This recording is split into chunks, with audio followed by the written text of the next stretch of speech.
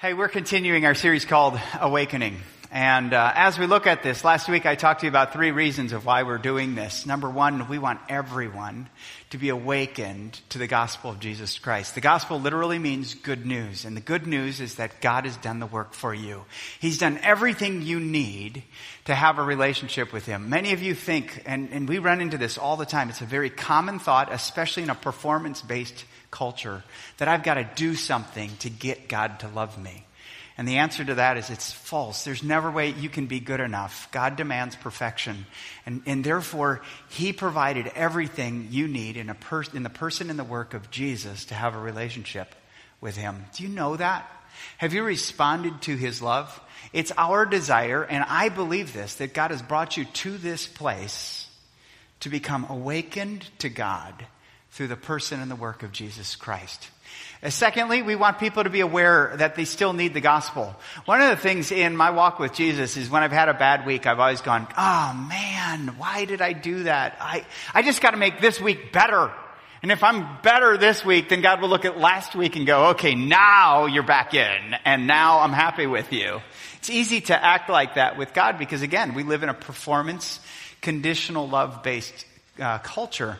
But God's love is not like that. Did you realize there's nothing you can do to make God love you more, and there's nothing you've done to make God love you less? His love is unconditional. And so we need to live in that awareness. We still need the gospel every day. It's good news. We don't check the box and wait for heaven. We live in that reality that I still need Jesus. I need Him every hour, every day, as we just sang in that song. And then we want everyone to become available for the gospel. That means as we think about what availability is, as I talk to Christians, one of their greatest fears is that they'll have to tell someone about Jesus. And if you just step back from that, I hear the fears and I hear the excuses. Oh, I don't know my Bible as well as I should. Oh, I don't want to be rejected. Oh, I'll look like a goofball, or whatever your fear is. But in reality, it's the greatest gift you've ever received. It's the greatest gift you've ever received. Why wouldn't you want to share the greatest thing ever given to you with someone you love and you care for and people that you meet? That's what we want to talk about, because until we view it as a celebration and as a gift, we'll keep it to ourselves. This morning, I want to talk to you about the gospel being an invitation of love. Last week, we talked about the gospel being a declaration. That is, when we have Jesus, God says these things about us. And here's what God declares about you, just to bring you up to speed. When you know Jesus, your Creator says, I'm recreating you. You go right back to your roots of who you are, who your identity is when you meet Jesus. And God says, let me recreate you. He's your king, right? And your king, when you have Jesus, says, you are accepted into my kingdom. You're part of my people. You're my people. I'll be your God. As your father, He declares when you have Jesus, you are my beloved child. As your Savior, when you have Jesus, He says, in Christ I save you, and I promise to give you eternal life. As your shepherd, your heavenly Father says, through Christ I found you. Through Christ I laid down my life for you. And as your judge, that's where most people are most afraid of God with, is that He's their judge. The same one who pronounces you guilty says you're pardoned, you're set free, you're forgiven. You can only have these things declared by God about you when you have Jesus. But when you have Jesus, all these things are true. It's the truth about who you are in Him. And so that's what God declares. Now, when you step back from those declarations, it's easy to go, why? What have I done? Why would God do this? Why would He declare these things as truths about me? Why would He live and lay down His life for me? What have I done to deserve this? And the answer is, you'll never have that answer. You'll never know that answer. Why? Apart from, God loves you. I don't know why God loves me, but I know He does. And the gospel is the reality of you responding to that invitation of love. As an invitation to love, this actually meets the greatest longing of the human heart, to be loved and to love. Because you are loved by the God who formed you and fashioned you and had you on his mind even before time began. You're loved by him. And you're accepted and you're known, and you can be open with this God. Not afraid, not hiding, but you can be open. Words like vulnerability with God come out when you really know, and you accept God's love for you. But it's not just you receiving love, it's you giving love, because all of love is sourced and sustained by God. You can love others. You can give up yourself to love the people God has in your life. To show you this and to demonstrate the love of God, I want us to look at perhaps one of the most well-known and most common verses in the Bible. It's John 3:16. I know if you've grown up in the church, you're going, yep, got that one done. Got a piece of candy for it when I was 5 years old. I've actually printed it out for you on a little business card. And it's my hope that we would slow down this week and reconsider John 3:16. It's so familiar that many of us just skim over it. And I want us to slow down because this demonstrates God's love for us. And I want you to memorize it. I printed it in a business card. You can take it, put it on the dashboard of your car, put it on your mirror in the morning if you're getting ready. Any place you're going to see this. I put it on the dashboard of my car because I read it about 12 times this week when I was driving to and from. And I just kind of slowed down and ordered my life around this verse. I don't know what you've heard about this verse, but when I was growing up in the 70s, can I get an amen? Okay, this was my picture of John 3:16. Remember this dude?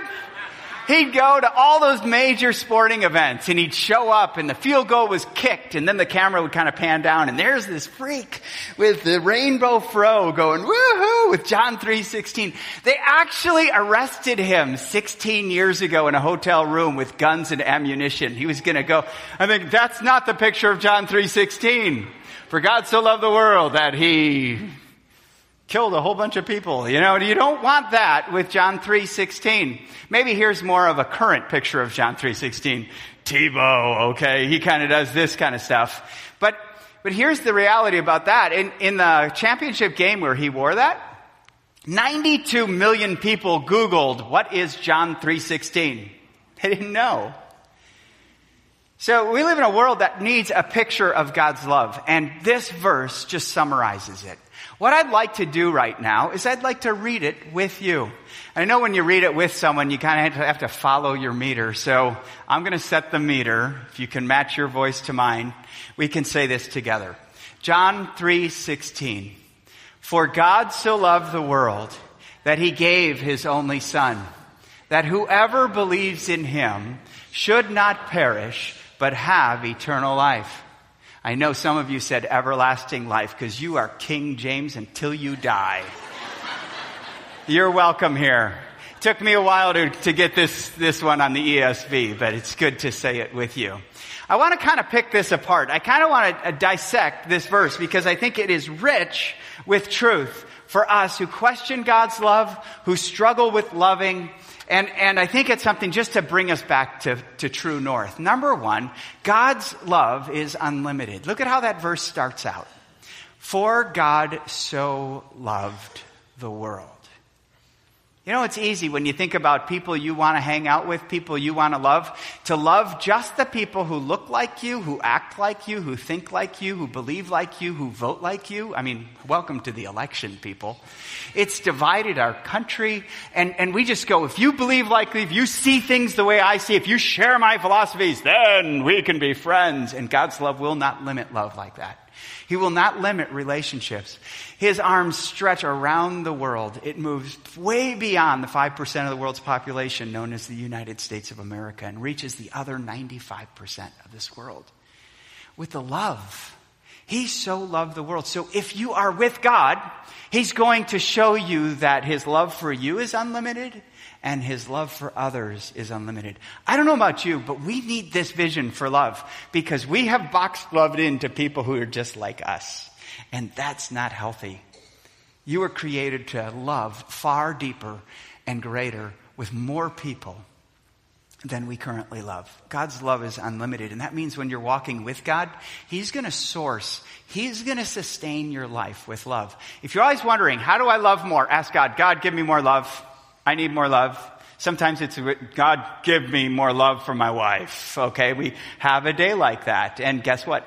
God always gives more of what we ask. Secondly, God's love is sacrificial. God so loved the world that he gave. Giving is always a part of love. Proof text. A baby is born into your family.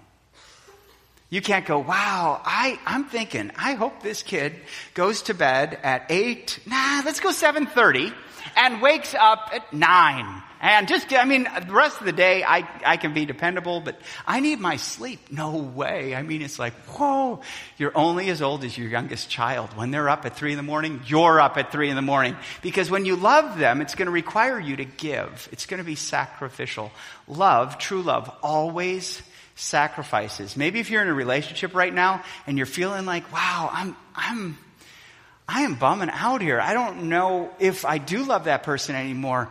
Maybe you entered that relationship for what you could get from that person or how that person makes you feel rather than you showing up to give. That's God's love for you. He showed up to give, not showing up to get. Jesus came and he sacrificed his life for you. Because God's love is sacrificial. It's also personal. God just didn't give anyone. He gave his only son. And that was significant. That shows you the depth of the sacrifice, but it also shows you the personal cost. When you love, you don't love with other people's resources. You love with your own personal resources. And God loved you so much, he sent his only son. He was personal with his son, and he's personal with you. It requires us to respond to the love personally given to us. God's love is also unconditional. It says that whoever believes in him.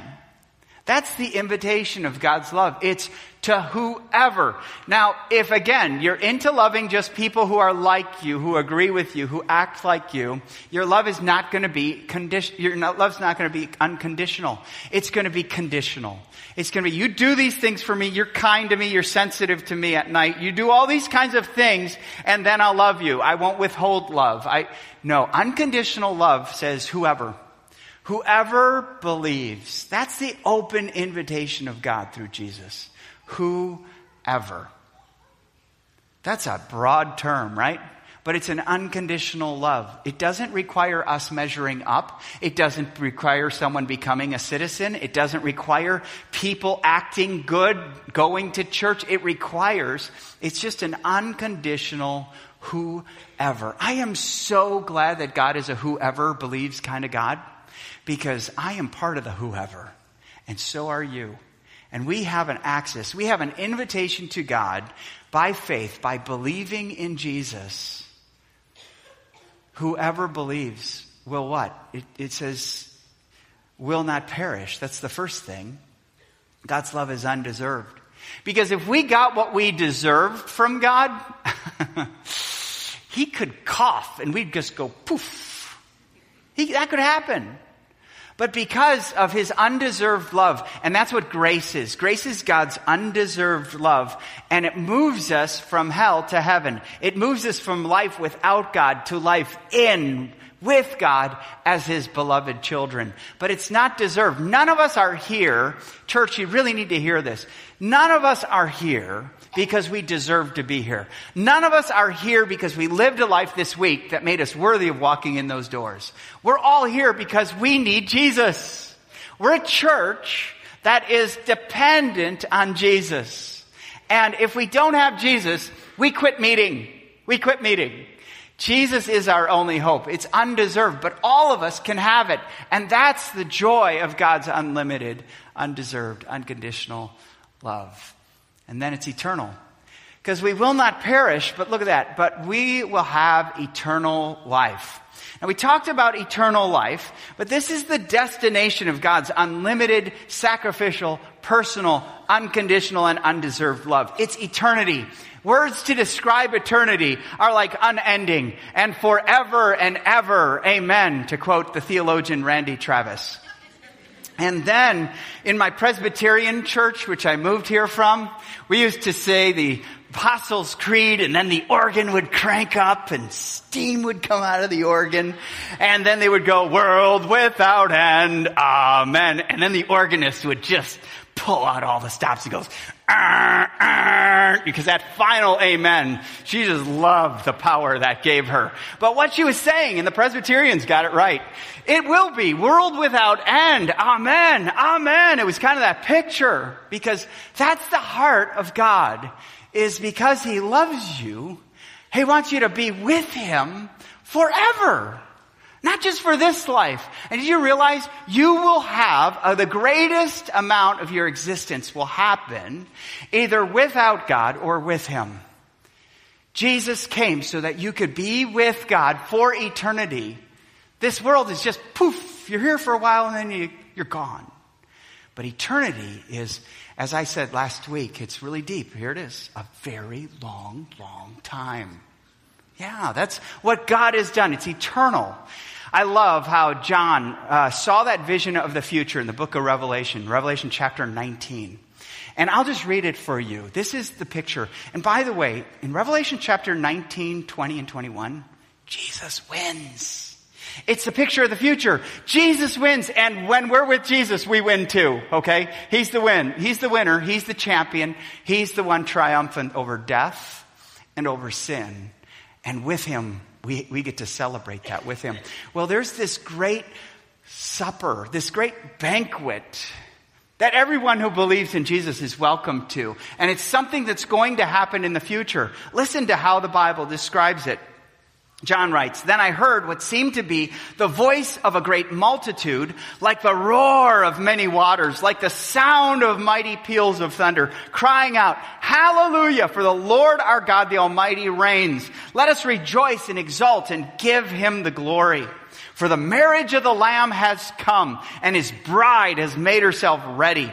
It was granted her to clothe herself with the linen and bright and pure.'" And then verse 9 says, "And the angel said to me, 'Write this, blessed are those who are invited to the marriage supper of the Lamb.' And he said to me, 'These are the true words of God.'" So just let me interpret this. The angel is there saying, write this one down. Don't miss this. Write this down. Blessed are those who are invited in to this celebration of God's love when Christ and the church will marry for eternity. And we will be with God. No more tears, no more crying, no more pain. Just fulfilled satisfaction in the person of Jesus for eternity. God calls us into that banquet. God's invitation of love requires a response. If you have your Bibles, turn with me to Luke chapter 14. Luke chapter 14, beginning with verse 16. And as you're turning there, let me bring you up to speed to what Jesus was doing at this time in His ministry. Jesus was invited to a Pharisee's home, and a Pharisee was a religious ruler of the Jews who was really steeped in the law and really believed that God accepted those who were righteous people, who did righteous things and didn't mess up. So their lives were not based around love. They were based around performance, doing the right things and not messing up. I've been there. Have you? That's a miserable existence. Because on a good day, you look at other people and go, I'm not as bad as that. And on a bad day, you go, how can God ever love me? That's why Jesus came, to fulfill the law, to complete it with love. And you know, I think about this, and when Jesus came into this banquet, He was invited to this banquet by this Pharisee on the Sabbath. And on the Sabbath, they had all these rules and regulations. You can't do this. You shouldn't do that on the Sabbath. You can't work this hard. You got to count your steps. All this kind of stuff. And something happened at this banquet that radically changed things. This guy who had a sickness called dropsy, which swelled up his legs so that he could barely walk, appeared right before Jesus. He probably wasn't invited to this banquet. And so he appears before Jesus, and Jesus pauses and goes to the Pharisees, looks at him and says, "Hey, is it lawful for me to heal this guy on the Sabbath? Because you shouldn't work on the Sabbath." What a dilemma, right? No one said a word. The self-righteous, arrogant people, they never say a word when they're in a dilemma. If they do one thing, because they're concerned about what other people will think. Hi, I'm Joe. I've been there. And I need Jesus. And so they kept doing that. And Jesus healed him. And they don't say a word. Then Jesus looks around at this banquet. And he looks where people are seated. And he sees that there are people who are important. They're wealthy. They're related to the guy who threw the party. And he said this. Hey, when you throw a party, when you throw a banquet, don't invite your brother or your relatives or the wealthy people who will invite you to their parties, because that's how conditional love works. You invite me to my party, I'll invite you to your party. You do this for me, I'll do that for you. Jesus says, no, here's what you do. Go out, and remember this, because we'll come back to it. Go out and invite the poor, the crippled, the blind, and the lame. People who cannot pay you back. Invite them. People you'd never, if it's all about you, you'd never invite to your party. Invite them. Because that's the kingdom of heaven. And that's going to be when you'll be rewarded, not here on earth. You'll be rewarded in heaven when we have that banquet with God. And one guy in this awkward moment, because the whole party got awkward at that time. Jesus will do that. If it's all about us, your life is going to be awkward with Jesus. But he pointed it out and he said, that's what it's going to be like. He who exalts himself will be humbled. He who humbles himself will be exalted by God. That's heaven's economy. It's based on love, not performance, not accomplishment. And one guy goes, well, that'll be a great day. Basically, that's my interpretation. And Jesus said, let me tell you about that day. And let's read in Luke chapter 14, beginning with verse 16. But he said to him, a man once gave a great banquet and invited many. And at the time for the banquet, he sent his servant to say to those who had been invited, come, for everything is now ready. But they all alike began to make excuses. The first said to him, I bought a field and I must go out and see it. See, please have me excused. And another said, I bought 5 yoke of oxen and I go to examine them. Please have me excused. And another said, I've married a wife, therefore I cannot come. So the servant came and reported these things to his master. Then the master of the house became angry, and he said to his servant, go out quickly to the streets and the lanes of the city and bring in, remember Jesus saying these words? The poor, the cripple, the blind, and the lame. And the servant said, sir, we just did that. What you commanded has been done. There's still room. And the master said to the servant, go out to the highways and hedges and compel people to come in. Come in because I tell you that my house might be filled. For I tell you, none of these men who were initially invited shall taste my banquet. What's your picture of God's banquet? Is it this?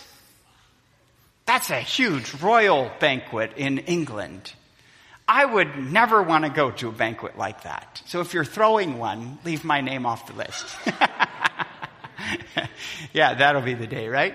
So, I'd be afraid I'd be spilling something on my white tux or something like that, or I'd say the wrong word. It's prim and proper. And many of you think that God's banquet looks like this, but I think God's banquet looks like this. Whoop, not that one, that.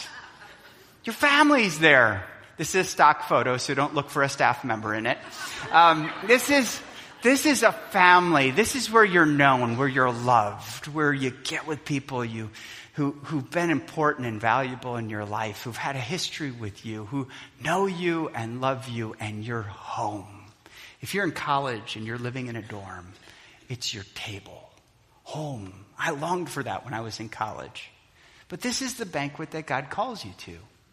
And Jesus was telling this story to give a greater picture of God's invitation of love through the gospel to us.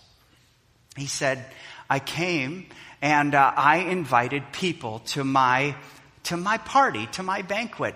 But those people had excuses. Excuse one was, I bought some land and I've got to go see it.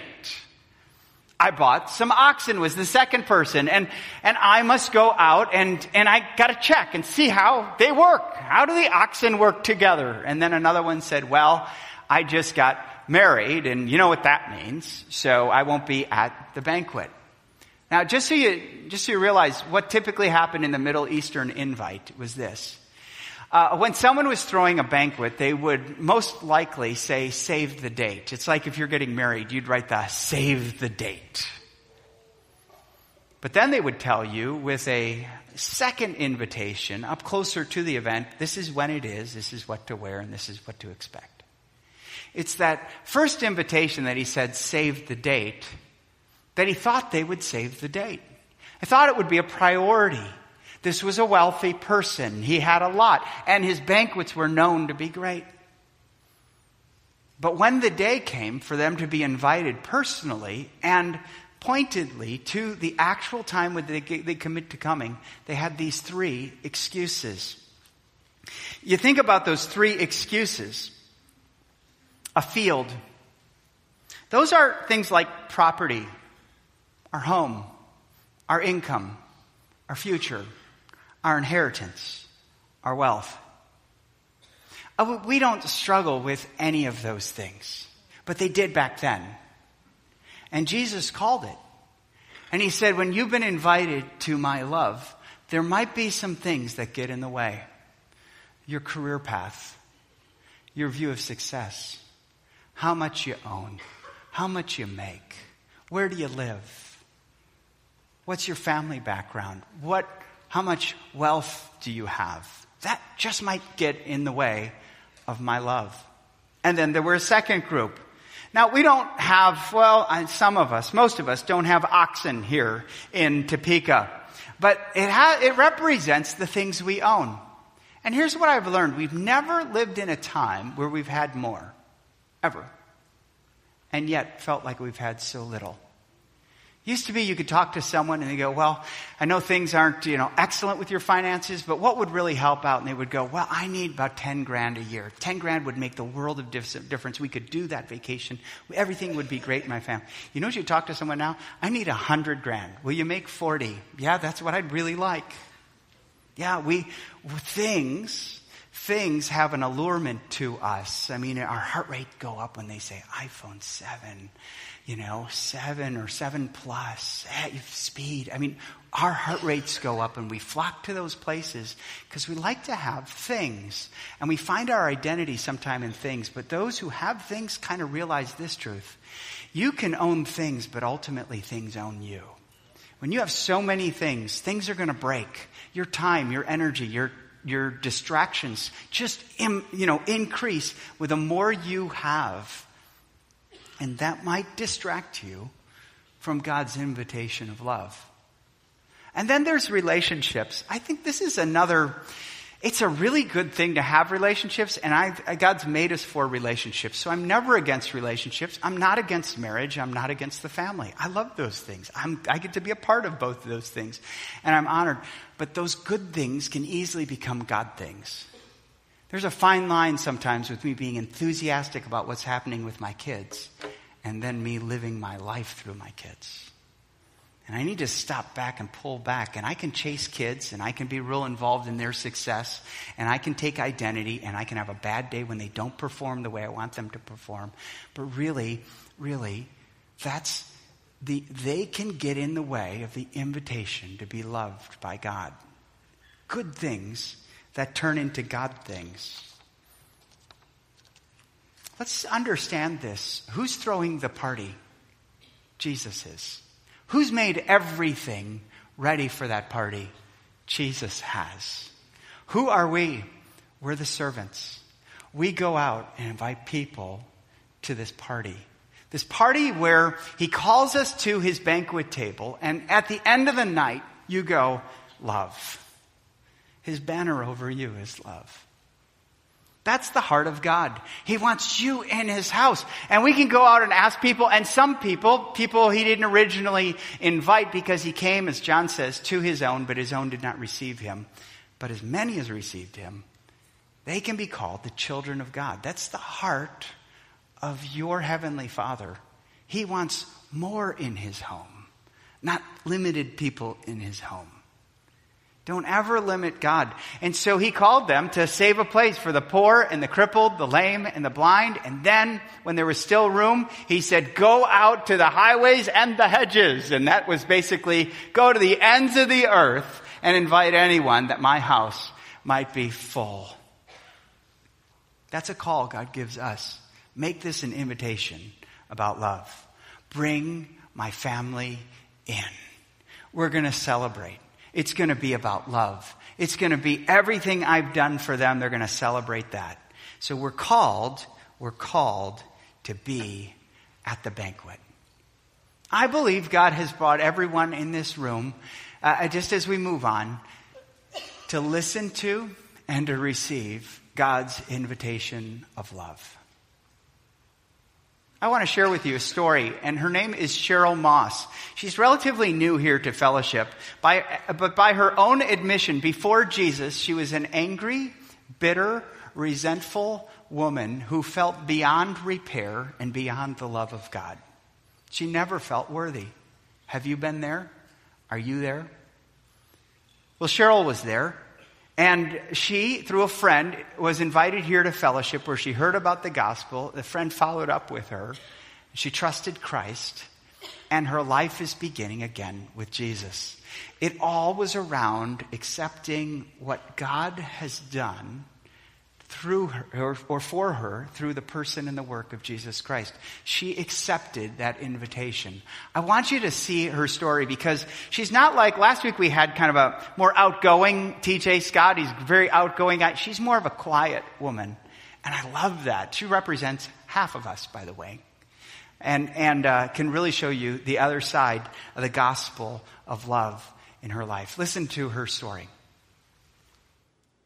I would run from one thing to the next, trying to find something that would make me feel better about myself. It didn't ever happen.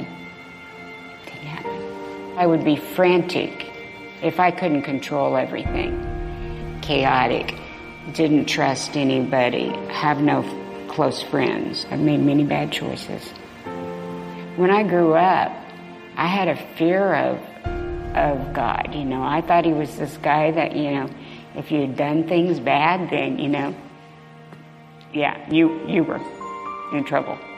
But I thought, the stuff that you have done, he could, oh no, he's not, and you haven't done this and you haven't done that. And I used to think that you had to do certain things in order for him to really even like you. There was no redeeming factor. I thought you were either good or you're bad. And that's what I believed. I just didn't realize what it was all about. When I told this particular person that I was looking for a church and that I wanted to know Jesus, and they told me about this church, I came that Sunday. It was just different that day. And I listened to the message. It was like they were just speaking right to me. It moved me in a way that I was almost in tears before I left, because I thought, can it really be this wonderful? Is this really happening to me? That I could feel his spirit move me in a way that I've never ever felt before. I have to think that God was working in my life right then and there. And that was what started my journey. It's hard for me to wrap my hands around that my life could just be different like this. By just believing. He died on the cross to save me. And he takes me from a point of guilt and shame, and he makes me smile. And I'm not one to smile much. I have a different attitude at work. There's a bad situation, I pray about it, and that's a whole totally new thing. I was a pretty negative person, and I find myself being positive. I find it harder to be negative than I used to be. I'm just a different person. It's obviously nothing that I did, but it's in my heart, and I think about him, and I include him in decisions I make, and I trust, and that's just totally out of character for me. I relate to him as the Father that I didn't have, that loves me. And that's really powerful to me. You're never too old or you're never too young. That Jesus loves us all. And whether we believe that or not, when we first come to him, he works, he's patient, he works with us. Yeah. It's so exciting. For God so loved the world that he gave his only Son, that whoever believes in him will not perish but have everlasting life. You're now the fourth service who saw that and heard this invitation of love. And I don't want you to leave here without responding to this invitation. In all of our other services, we had people who raised their hand and said, I didn't get it before, but I get it now. It's not about what I'm doing. It's about what God has done because he loves me. And I receive what he's done rather than trying to impress him to make him accept me. I receive his love into my life. I want you to do that. If you came in here realizing or thinking that it was all about what you're doing, it's all about who you're trying to be, would you just pause for a moment, clear that excuse away, and just say, Jesus loves me. And he did everything I need. He's prepared a place for me. He's prepared all the work. Everything's done. It's me just saying yes to his invitation. I want you to clear away any excuse that you might have, anything that's distracted you up to this point in your life, to clearly focus on the invitation that's been offered to you through Christ. Accept that invitation. I receive it. Simply say to God right now, if God's been working on your heart through this, God, I get it. I believe you. I believe that Jesus, who he is who he said he is, and did what he said he'd do. And I receive that into my life. It's not about what I've done. It's all about what Jesus has done. I receive your love. And if that's your heart, if you just said that to Jesus, how blessed it is to be a part of the banquet. Right now, your life isn't about trying to impress God, because remember, there's nothing you have done that would make him love you less, and there's nothing you could do to make him love you more. It's still about grace. It's still about his love. He loves you because you're his. Live in that love. Enjoy your God. Would you just bow your heads as we close our time in prayer? With no one looking around, I just want to ask you a question, because I want to pray for anyone who responded to God's invitation for love. If you are someone this morning who just said that to God, who just received his love into your life, would you just raise your hand, just so I can pray for you? Just put it up so I can see you real quick. Thank you. Many of you, thank you. Let me pray for you. Heavenly Father, thank you for each of these people who've responded to your love today, who said yes to Jesus and no to themselves, who received your invitation and are now part of your family. Thank you so much for entrusting them, bringing them to this place.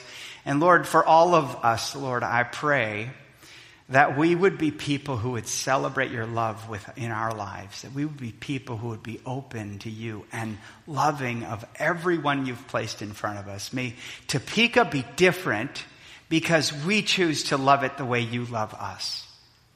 And may the name of Jesus be glorified. For it's in Christ's name I pray. Amen.